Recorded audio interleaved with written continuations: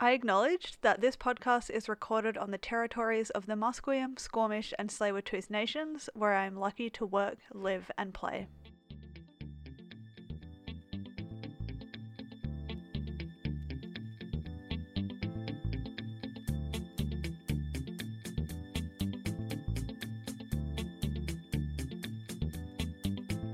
Hello, and thanks for tuning in to this episode of Everything Economics. I'm your host, Talia Murdoch, and over the next 4 episodes, we'll be discussing all things healthcare. In this episode in particular, I'm going to give an introduction to healthcare, what it is, how it gets funded, and the basic differences between private and public care based on how money flows through each system. In the rest of this series, I'll be looking at what system is more efficient, what it means to have a 2-tiered system, and what happens when folks can't afford this basic human right. So let's get started. Healthcare is defined as the organised provision of medical care to individuals or a community. I think we all know what medical care is. This could be going to hospital for surgery, visiting your family doctor, seeking treatment from a physiotherapist, attending speech pathology, and even participating in community-based health programs. Healthcare is, and will probably always be, a highly complex system. It is regularly changing as new medicines and procedures make their way to market. It is funded through a number of different streams and therefore is politicized. People need different care based on where they live, their age, their gender, genetics, access to healthy food, and we have a limited number of people who are actually qualified to deliver the care, resulting in various referrals, recommendations, diagnostics, wait lists, post-care plans. The list goes on and on. To you may think of medical care in your own world, which is perfectly normal and reasonable. But as a system, healthcare is a big moving beast that I believe is best viewed as a human right. In fact, Article 25 of the UN Declaration of Human Rights classifies healthcare as a human right such that 1. Everyone has the right to a standard of living adequate for the health and well-being of himself or his family, including food, clothing, housing, and medical care, and necessary social services, and the right to security in the event of unemployment, sickness, disability, widowhood, old age, or other lack of livelihood in circumstances beyond his control. And 2, motherhood and childhood are entitled to special care and assistance. All children, whether born in or out of wedlock, shall enjoy the same protection. So what exactly does this big beast of a system look like, and how is it funded? How does money move through the healthcare system to pay for the delivery of care? And how is this different for public and private systems? I have linked a flowchart I created for this episode in the show notes that can also be found on cavegoblins.com, which I will explain now. Please keep in mind that this is a very simple overview of the two systems. There are a number of other interactions that happen between government bodies, non-profit providers, private doctors, health businesses, and more that are not detailed here. These will also vary from country to country, from region to region, so think of this as a general overview that could be applied to almost any system and layered on top of as needed. Let's start with the public system. In its most simple form, a public system would see that any resident in a country could see any doctor, be referred to any specialist, and get any care they needed with no out-of-pocket costs. The price paid by patients would be bundled into their annual taxes. Some countries will require that people with higher incomes pay a certain premium or co-payment to the government funder upon receiving care, but for the sake of this explanation, let's just imagine that no such charges exist. Under this model, individuals and businesses pay taxes to the federal government. The government takes taxes and other forms of revenue and distributes this across various departments or ministries, depending on where you live, according to the needs of the population and their political mandate.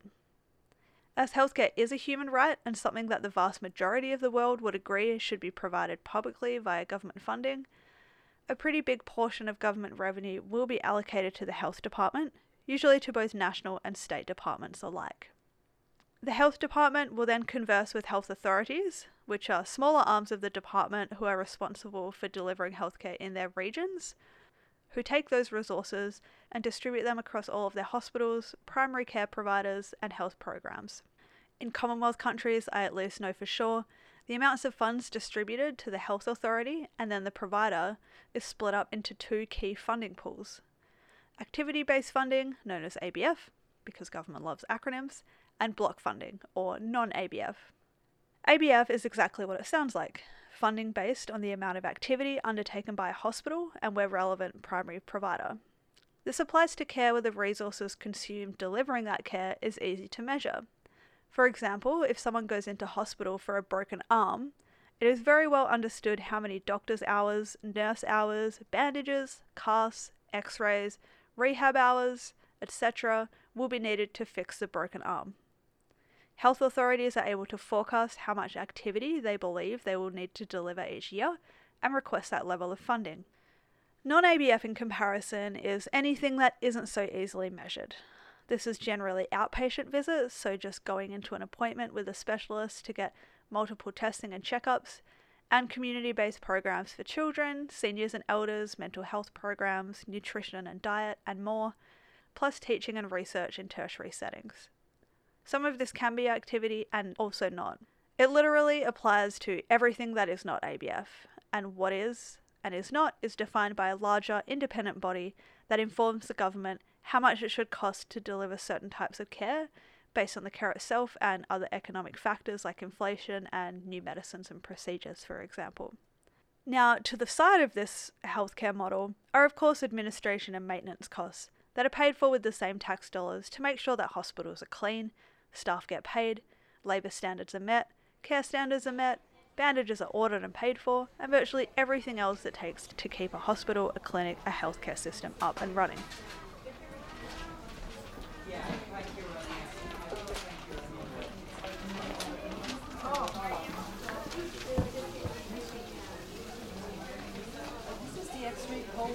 Under a private model, funds flow a little differently. For this example, let's imagine that we are in a country that has no publicly available healthcare and operates 100% private. In this scenario, individuals will purchase a healthcare plan from a private insurance provider. They will then visit the hospital or clinic or enroll in a program and receive medical care. How the provider is paid for delivering the care can happen in two ways. One, the provider can invoice the insurer directly, and the patient may have an out-of-pocket cost to pay, depending on their plan. Or two, the patient pays for the care in full, then submits a claim to the insurer, who will reimburse them either in full or at a portion, again depending on their plan. In some instances, and this is very important in the US, the patient also needs to consider what is called the network. The network is a list of healthcare providers who are in their area that are eligible for their insurance claims. In other words, they are restricted by a geographic boundary that says who they can and cannot visit and be reimbursed for under their plan. This not only takes away a lot of choice patients have about who they see for care, but can introduce complications when they move and lead to excessive out-of-pocket expenses if an out-of-network doctor is visited. Just like under a public model, are the same administration and maintenance costs that are required to deliver healthcare. Plus some other things that don't exist in a public system, as a private system means that the insurance plan you buy is from a private corporation and the care you receive is being delivered by a private business. This means that there are shareholders who all get paid as the companies make profits, pharmaceutical companies who recommend and sell drugs based on potential profit margins, CEOs with pretty big salaries, plus a board of directors that the company is responsible for answering on things like profits and growth. A private healthcare system will operate like a private company. There are business metrics, and the bottom line will always be their main priority, even if the doctor at the end of the line really cares only about delivering the best possible care to their patients. The main difference I want to highlight here is that under a public system, all dollars spent in healthcare are allocated to the delivery of care. By comparison, under a private system, insurance companies, hospitals, and clinics alike are driven by making profits for their board and their shareholders. If we now consider a two-tiered system like in Australia, where both private and public healthcare is available, all this really means is that money is diverted out of the public system and into the private system that only benefits those who can firstly afford it and those who are invested in the system, like the shareholders and big pharmaceutical companies. The argument for advocates for having a two-tiered system is that it eases pressure off of the public system. But really, all this does is make the public system worse. Think of the resources that go into care. Doctors and nurses and other providers are limited and can only be in one place at one time. And the money that individuals and families are spending in the private system via their insurance premiums and out-of-pocket expenses could alternatively be being spent in the public system to provide equal care to everyone who needs it. In Australia, if you have your own private health coverage, you get tax offsets, which means there is exactly that much less tax revenue available to government for the delivery of public healthcare to people who can't afford their own private plan. In a nutshell, healthcare becomes less equitable and less efficient because private systems have a plethora of conflicting interests that do not focus on the delivery of healthcare itself.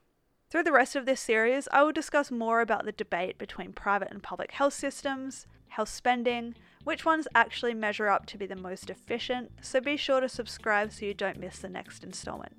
As always, thank you so much for listening. I hope you enjoyed it and have a better overview of the different healthcare systems in their most basic form.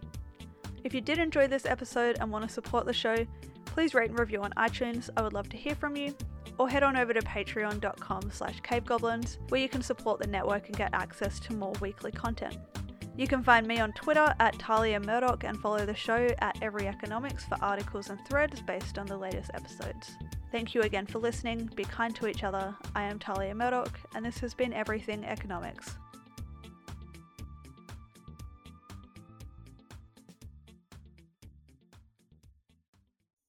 Everyone is Jonas is a live-streamed competitive role-playing podcast hosted by me, Doug Vanderlei. Me, Eric Ivanovich. And me, Talia Murdoch. On twitch.tv/cavegoblins every Monday at 7:30 p.m. PST. This is a Cave Goblin podcast. For other podcasts like this, visit cavegoblins.com. We hope you have enjoyed this program.